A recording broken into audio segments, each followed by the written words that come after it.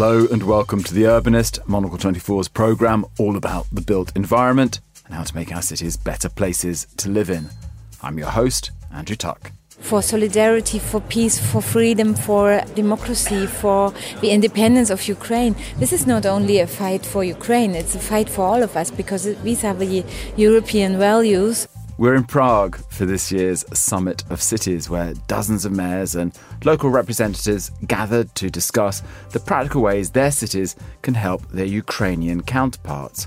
Held at CAMP, the Centre for Architecture and Metropolitan Planning, there was also a chance to discuss best practices, future goals, and dealing with the challenges posed by the war.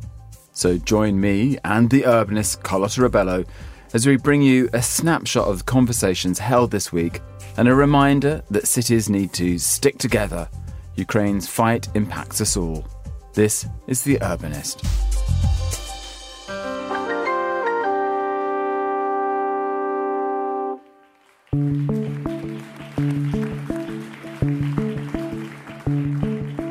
At almost every urbanism conference we go to, the same question and book gets mentioned. What if mayors ruled the world? If you were in Prague this week, however, you'd be forgiven for thinking they already do. We started the week in the Czech capital, where mayors, government officials and international agencies' representatives had all gathered to discuss assistance to Ukraine, post-war rebuilding and cooperation at the Prague Summit of Cities.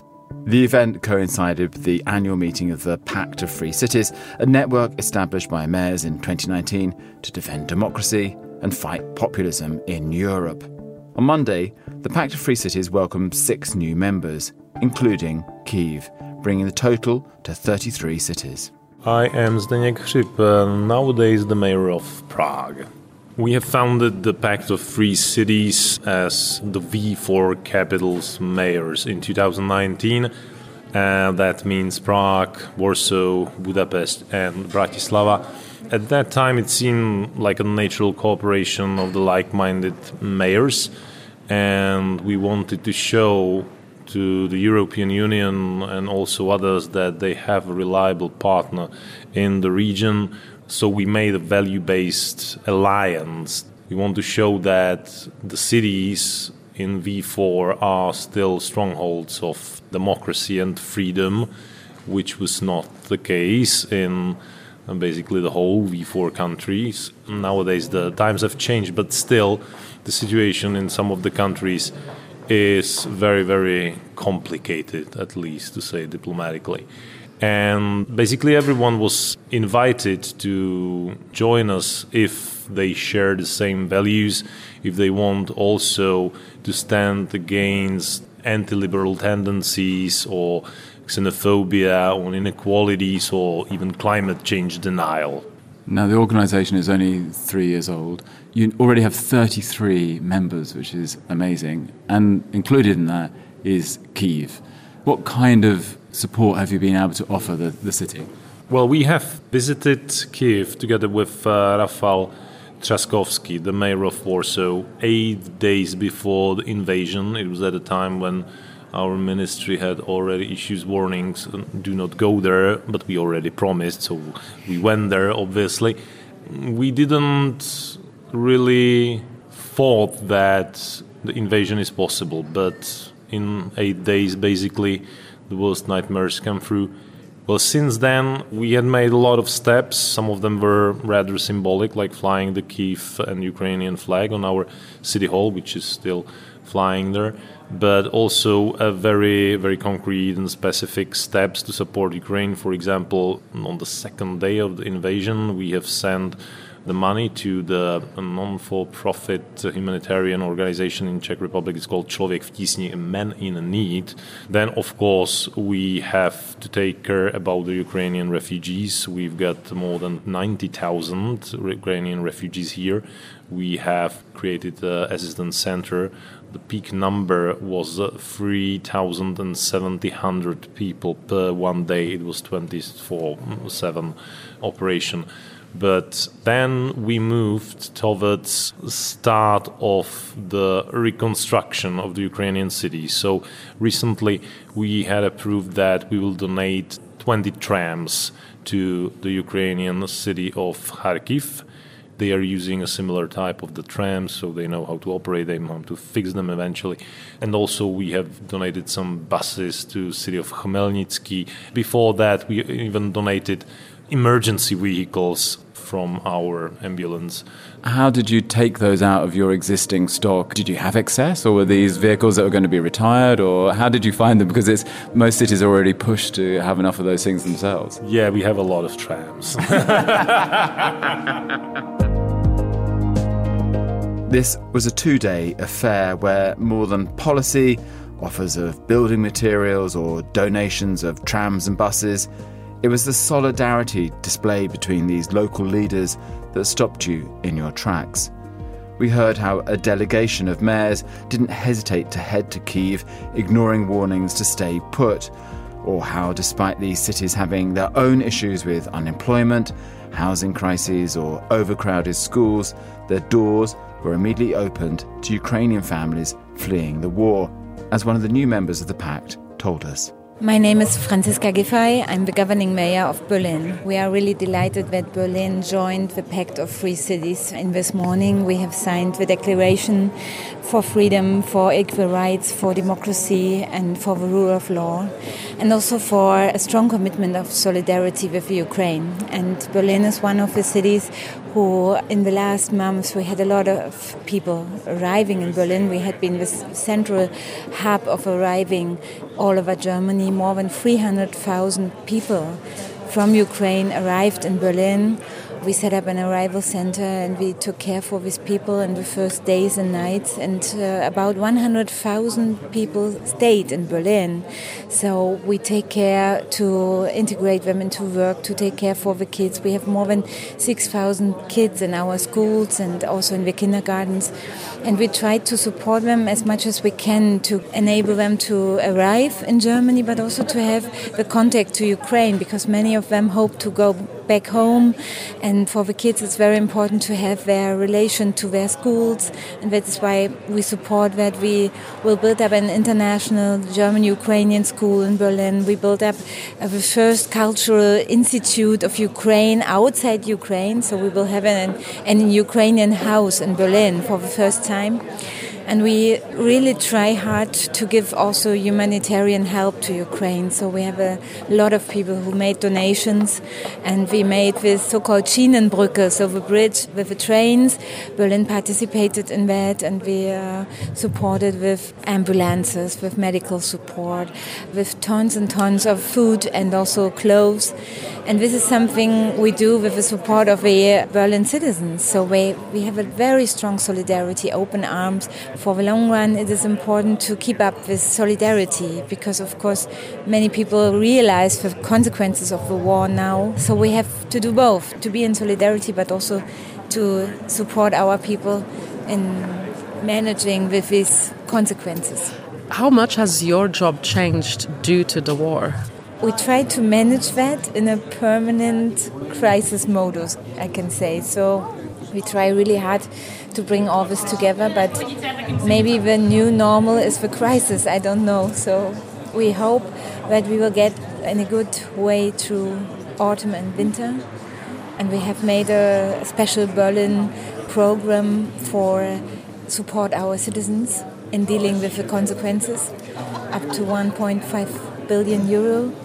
And we will support our economy, support our people who really are very worried about how to make things functioning. Or some people say, okay, we don't know how to afford this, and we have to support them. We use the national government money, but we also do something from the city. Do you feel like Berlin's residents and citizens understand, because you mentioned the solidarity earlier, do they understand that, for example, this rise in energy costs that everyone is worried about, that this is a price to pay for a much longer term safety goal for the continent? Or is that a hard sell? Because I can imagine that, of course, citizens they'll be worried about their own needs, as we all are. Do you have a hard time trying to explain that long-term view? I imagine that has to be challenging. Yeah, of course. We have talked about this morning with the other mayors that it's really, really important to keep that issue in Ukraine and all the things connected to that we keep this topic on the agenda, and that we keep on the agenda that the fight which is done there for solidarity, for peace, for freedom, for democracy, for the independence of Ukraine. This is not only a fight for Ukraine, it's a fight for all of us, because these are the European values, and we have to explain that if this will not be successful, it will be a problem also for all of us, because the freedom of democracy has also to be defended. This war in Ukraine affects us all. As the winter approaches, cities are starting to feel the consequences of the war even more, which can make the task of keeping citizens engaged challenging. For Remigius Šimašis, the mayor of Vilnius, it's about finding other energy alternatives. His nation was one of the first to stop the use of Russian gas. Of course, the winter will be tough, and for our central heating, it's tough, but not as bad as for electricity and gas, because for central heating, again, there are more opportunities, and we are using biomass quite extensively, and its potential, which allows to have better prices. But for the gas, even though it's no Russian gas, and we got rid of Russian gas first once in the European Union, it's still the price is very, very high. And electricity as well, the price is very high. So, of course, there are schemes to help residents, but for businesses is a big challenge. Of course, we will survive, but of course, it will be challenging winter. Throughout the summit, mayors and officials made a point of ensuring that there was one clear message. The war Ukraine is fighting is one for European values. And so a unified approach between cities is imperative. My name is Iran Velia. I'm the mayor of Tirana, Albania. I think it's very simplistic to treat this whole operation as several countries, several cities helping a country or a city in need, like the case of Kiev, Kharkiv, Mykolaiv, and all of Ukraine. Because I think if we fail to realize that this should be more than just setting food and setting tents and setting glass sheets, that this is literally about defending a way of life in Europe, then I think we haven't understood anything. This is not just the next charity project. And we know this very well. Albania was host to the Jewish population. We were the only country in Europe, majority Muslim, right? Who had 10 times more Jews at the end of the war than the beginning. We were key in the transit process of the Afghan airlift. 4,000 Afghans transited for a year through Albania as they were being processed for Canada and the United States. Some decided to stay. We host the official Iranian opposition. The former Camp Liberty from Iraq that was being shelled constantly moved to Albania. It's called the MEK, the Mujahideens.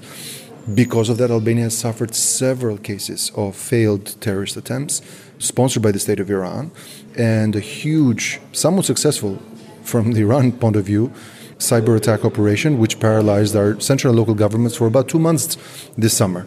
So being genuine on these matters also comes with a price. And all I'm trying to say is that countries and cities should be prepared. Meeting President Zelensky this summer, I think he made a great point when he said, I had 2 fears in life. One fear was that we're going to be invaded. That already happened. The second fear is that we may be forgotten. And that could happen. Clearly, some people forgot this in Italy. If you look at the outcome of the elections, clearly some people forgot this in other places where populists, the fatigue, being nervous at the gas pump.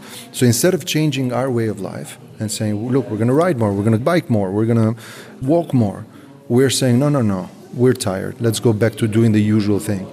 And I think unless we think of these perils, so the fatigue in our societies, but also the price we may pay, maybe not in the terms of heavy shelling and missiles, but in terms of digital infrastructure, most of our cities run our water, our grids, now digitally, which is great for modernization. It's great to have open source systems where the citizens can have transparency of our budgets, the way we work.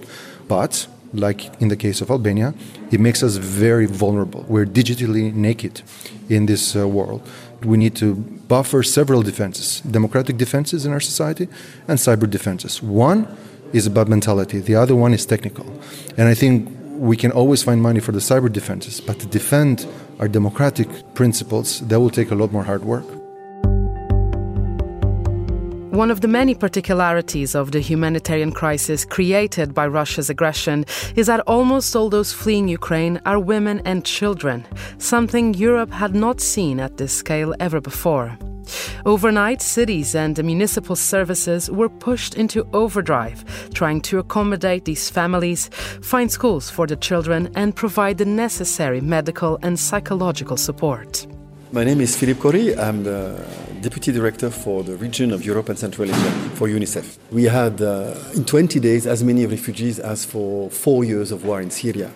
So the magnitude of this tsunami of children and their mothers and grandmothers was enormous. And, people were, because of the EU giving them 3 years of visa, access to services and so on, they were going naturally to cities, municipalities for support, for education, for primary health care. So we had to organize these municipalities because they were not organized for such a magnitude in terms of their own capacity and services.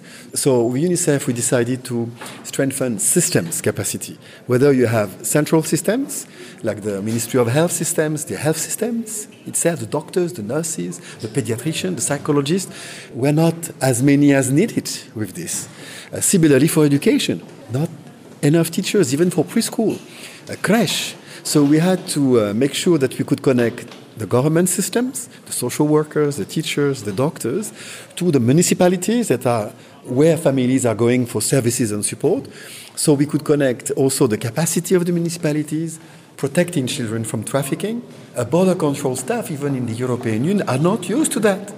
Municipal police in cities is the same, because abuse is all around potentially. So we really need to protect these children and unaccompanied minor. There are more and more of them because of the intensification of the war. Traditionally, I think it's safe to say that people would associate UNICEF not as an agency that tends to operate in Europe, mostly. So I'm curious, we're here at a meeting with mayors and leaders at a local level. Was it a new challenge to explain to European leaders that, yes, UNICEF has to help you? For many, it was also a wake-up call of the reality that was about to hit. Yeah, so right, because I remember the early hours when we had to develop in 6 months an offshore operations around these key areas, education, health, social protection, so that at the end, these countries could be at scale in terms of hosting these communities, these children and mothers and grandmothers that they were having at their border suddenly. So that was something that was interesting, because I went to knock on all the mayors' doors. The mayors you have seen here, they know me, they remember the first meeting. And children, Africa, why on earth are they coming to visit us? And I was telling them, we are used to refugees crisis, and particularly when you have children and their mothers. It's a very specific requirement there. And we are not, I can see it will be huge for you. And you have seen some of the mayors saying that.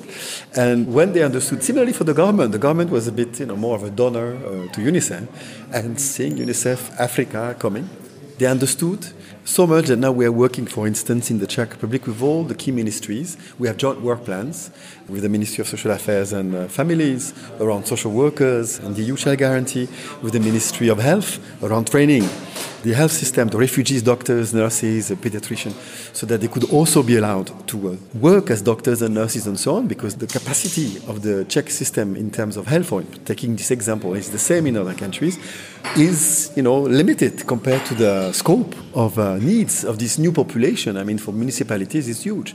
So we had to match this capacity at the central level, but at municipality level, and connect the system, so that a mayor could be allowed to use this building, and this other building. And similarly for education, teaching, allowing these multi-pathways of learning, so that a child from Ukraine can still continue the curriculum online, at the same time go in a school in Poland, in the Slovak Republic, Czech Republic, Hungary, to interact with others, maybe learn Polish, maybe learn the history of the Czech Republic and so on. So that there is an inclusion dynamic that is super important. And of course the psychosocial support.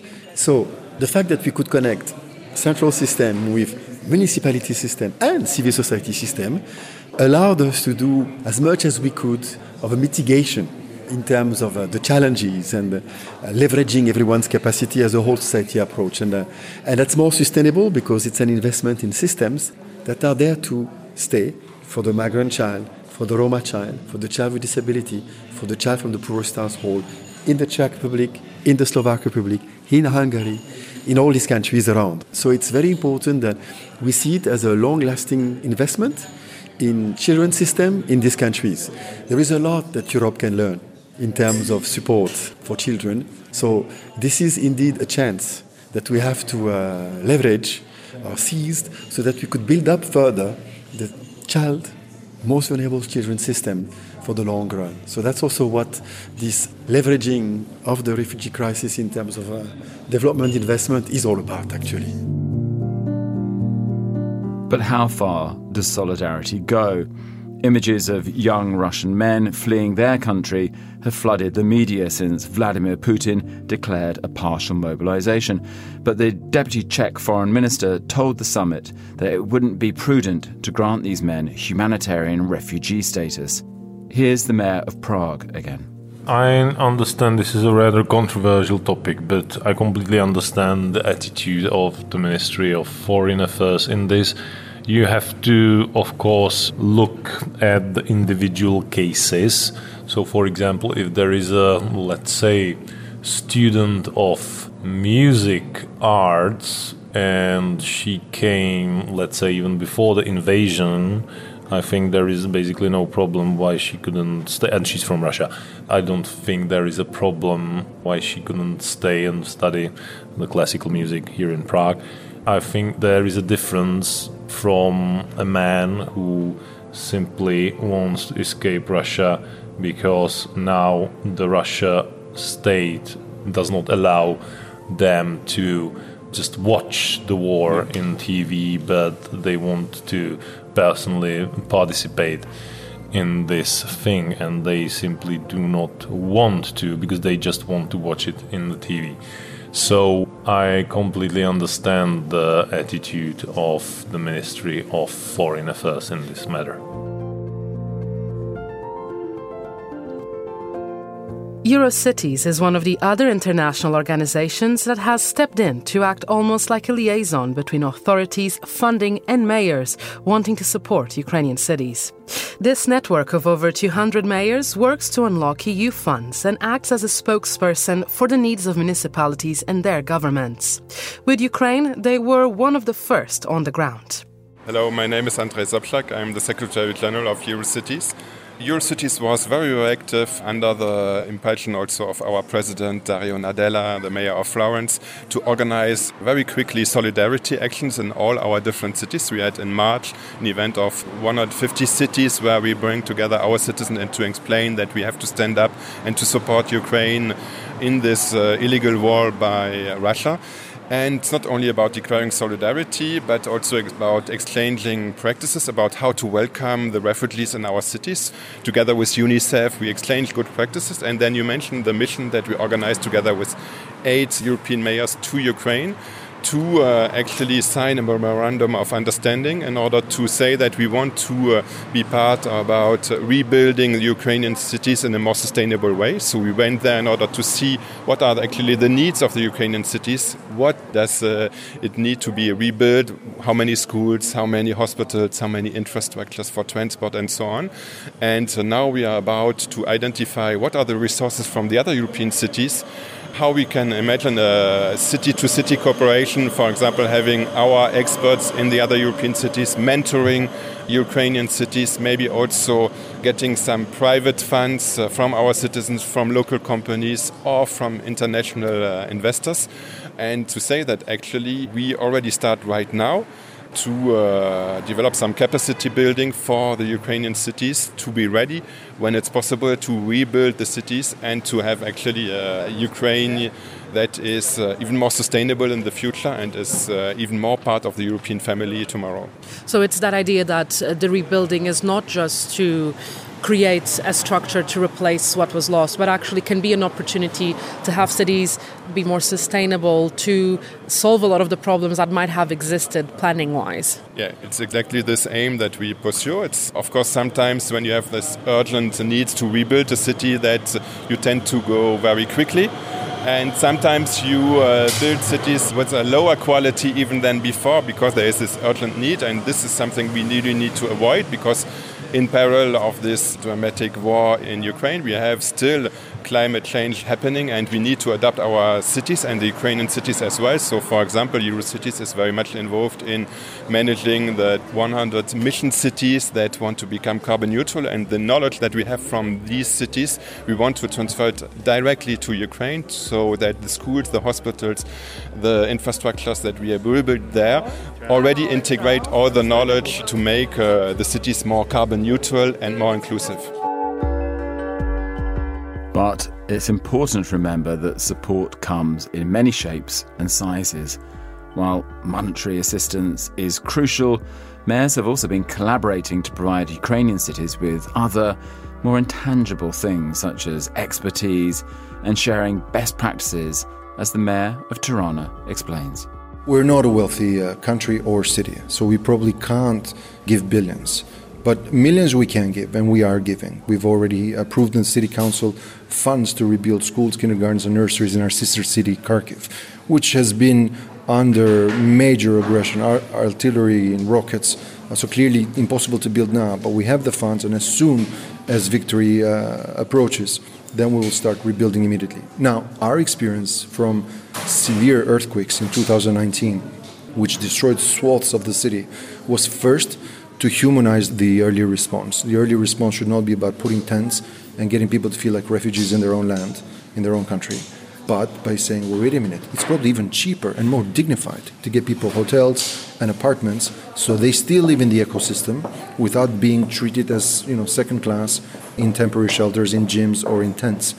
But second, we said, how can this opportunity, where just like Ukraine, we had a lot of old Soviet-style pillbox type of infrastructure where you couldn't tell whether it was a prison or a kindergarten or a research institute because they all looked the same. So we said, well, why don't we get the best people out there? Why don't we get the Bjarke Ingelses and the Stefano Boyeris, and why don't we get the Mario Cucinelas and the Henrik Larsens and all these people to say, we had a major, major tragedy, but why don't we implement the 15-minute city that everybody talks about right here, where people don't have to go to downtown or travel distances, where they can have within 10 or 15 minutes the bakery, the pharmacy, the health center, the bank, the local administrative office for whatever affairs they have with the state. And it's been working wonders. So we learned a lot. And maybe we are modest in our hard power, but we're pretty good in our soft power, which is collecting these brilliant minds. And just like we mentioned the case of Irpin and the Boyeri architects, to start preparing for projects. And as President Zelensky said, look, everyone is offering money to Ukraine, but we just don't want to throw stuff at doing the same old but now new concepts. Let's do something brand new also project-wise. So there I think we could use this ending of the war, I hope, I see, and prepare for these projects so then when the donor community arrives, the money is not wasted, but it goes exactly to a project that has already been designed and ready for implementation. Before we headed off, we wanted to give the last words to the mayor of Prague and ask what's his vision for where his city is headed next. We want to work on the concept of the 15-minute city here in Prague, or the city of short distances.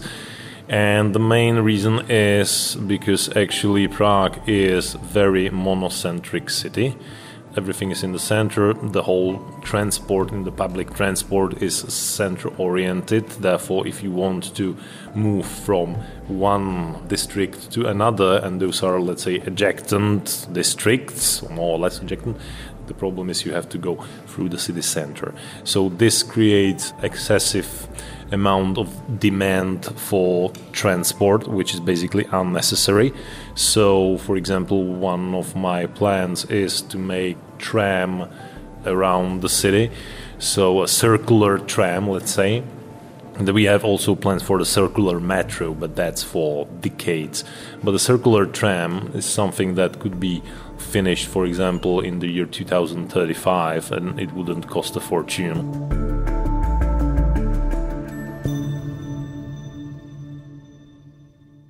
And that's all for this week's episode of The Urbanist.